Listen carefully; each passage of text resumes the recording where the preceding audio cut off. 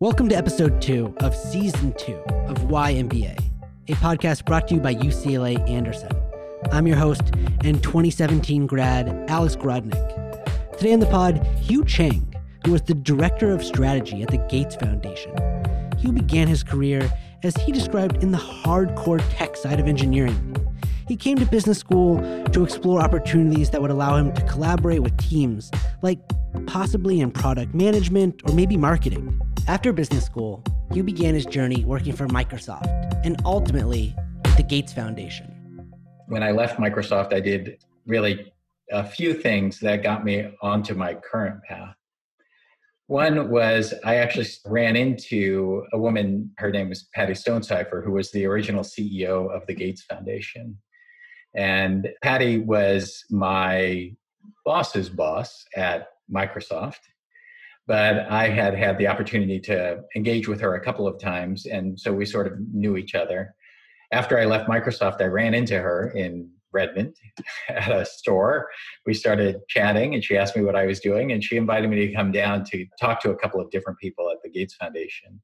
This chance encounter would set off a career transformation that unlocked Hugh's drive to make a different type of impact. Let's get into Hugh's journey, detailing the transformation from a fast-paced tech job to the world of global health.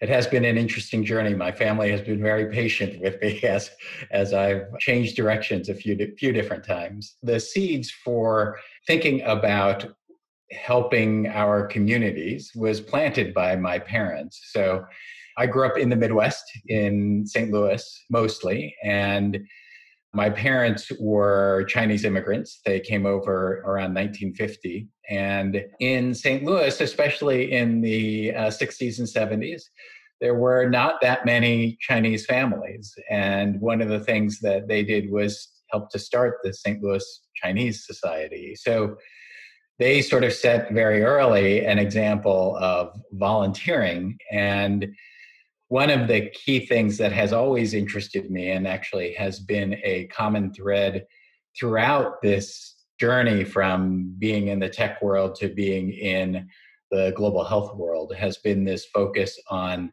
innovation as a source of impact. Innovation as a source of impact is such an interesting concept.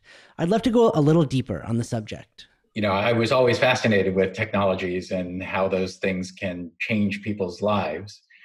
After getting my undergraduate degree from UC Davis in electrical engineering, I started working in the tech industry. I was initially at Texas Instruments on their semiconductor work, and then moved to computer hardware design at a company called Sun Microsystems. And through those two experiences, I really got my hands dirty with that technology, with designing. I was designing a memory subsystem for a computer workstation, and recognized that while that was interesting, what I was also interested in was working with people and working with teams. That's actually part of the reason why I went back to school, to UCLA, to the Anderson schools for my MBA. And that experience was really transformative for me. I think there are a lot of people who go back to business school with the goal of sort of shifting their careers.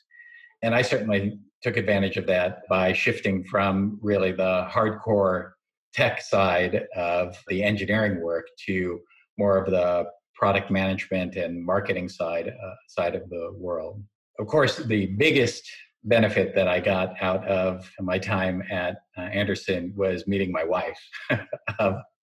So she and I were in the same section as we started, and that was where our relationship got started. And it's gone strong for over 30 years now, and 3 kids, and this whole windy career path that I've been on. That's just a really sweet story. I actually have friends who met at Anderson and got married from there too.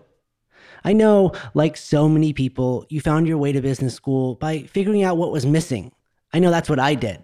So tell us, what happened next? After finishing at Anderson, I went to Microsoft, and it was a terrific time to be at Microsoft. I was at Microsoft from 1990 to 1999, and it was a tremendous growth period for them. We, as sort of newly minted MBAs, came on board and were quickly given the opportunities to sort of prove ourselves and to take on greater responsibilities, to move in new product directions.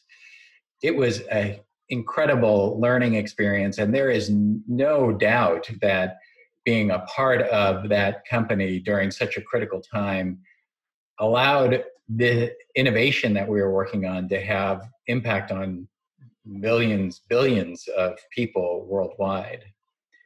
The other thing that happened was this growing desire to have a different type of impact. As I said, no doubt that Microsoft impacted the world and that I contributed to that impact. But I wanted to have a different type of impact. That was certainly an impact on how people did their work and used computers in their lives.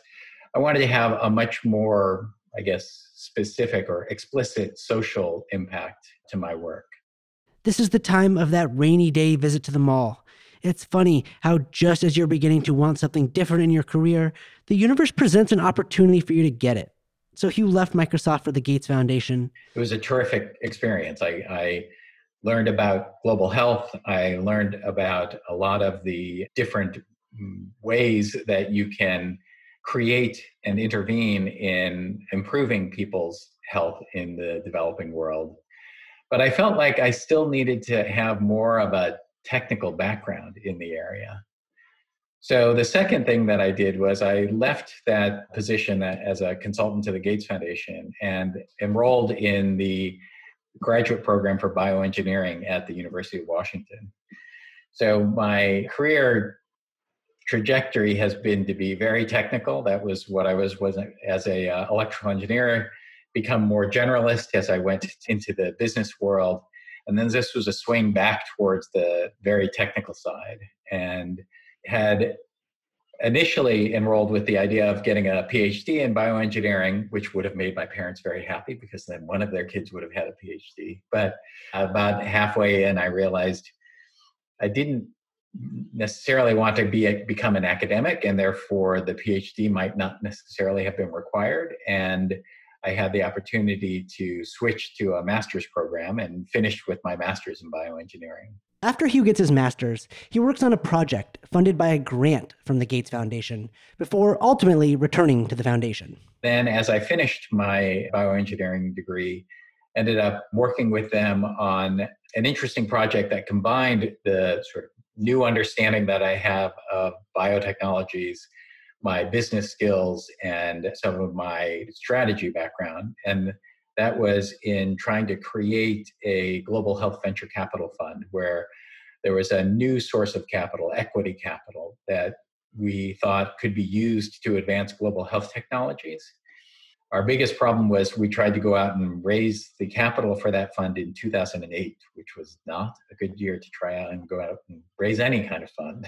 So that fund was not successful in being started, but it triggered a lot of good ideas for how to blend philanthropic capital with folks who wanted to be social investors, but still wanted some kind of return, not necessarily market returns. And some of the principles that we developed in that fund were then replicated in a larger fund that the Gates Foundation ultimately raised a number of years later, called the Global Health Investment Fund, that the Gates Foundation did in collaboration with JP Morgan. What you're talking about here is the idea of doing well by doing good, something a lot of companies are pursuing these days. And I mean, what millennial, myself included, isn't interested in something like that? Let's jump back into Hugh's journey. That was my winding path from, being a nerd designing computer memory subsystems to ultimately the last position I held at the Gates Foundation was the director for their maternal, newborn, and child health program. And what a path it's been, Hugh. As you look back on it now, what role, if any, do you think luck played in it? I definitely feel like I have hugely benefited from serendipity and from good luck. What I would also say, though, is that I think the choices that I made enabled me to take advantage of the good luck that I experienced. So there is no doubt that, choosing to go to Microsoft in 1990. When I did that, my starting salary at Microsoft was lower than what my salary was for when I was to be a hardware design engineer at Sun Microsystems. There was a risk that I was taking, and I didn't know whether that risk would pay off or not. My wife and I made a decision to move to a city where neither of us knew anybody to start our new lives. And, I could have easily gone back to someplace in the Bay Area where the growth would not have been as significant as Microsoft. The opportunity for learning and for developing new skills would not have been as great. No, I can't imagine it would have. So I have to ask, what's next for you, Hugh?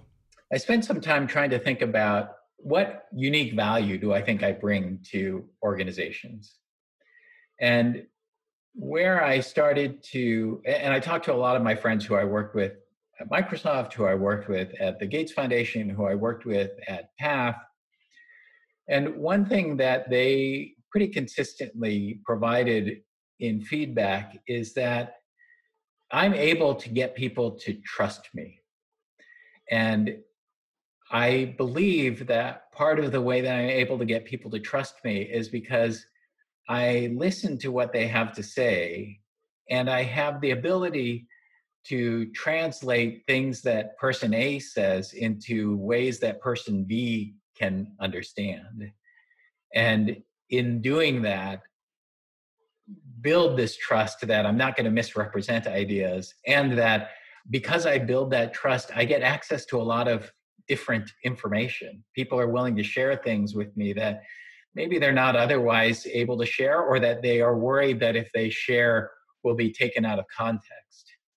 And by getting access to that diversity of information, I'm able to find a way through what is sometimes very ambiguous situations to get to a solution that can move everybody forward. I think the thing that I have to guard against is often making sure that the solution is not the lowest common denominator, that the solution is the optimal solution. That groundwork for listening to and learning from different perspectives was actually one of the things that I think I learned at business school, because I have this memory of taking two different memories. One is taking a production operations management class from Dr. Yost. And we were doing this case on the fashion industry. Now, I'm a computer hardware engineer sitting in this production operations management class. We're doing a case on production of clothing in the fashion industry, for which I know nothing about. And, I'm working with a team, and there's a guy who has some finance background. There weren't that many people who had experience in the fashion industry, but hearing how different people approach the problem helped me understand different considerations, like how long is the production cycle for making clothing? And if you design something in one season, is it out of fashion the next season? And so how important are our forecasts to all of that? Getting people from different backgrounds to share their experiences was really a good way to understand how you can leverage the skills of people around you and together come up with a better solution than any one of you could have come up with on your own.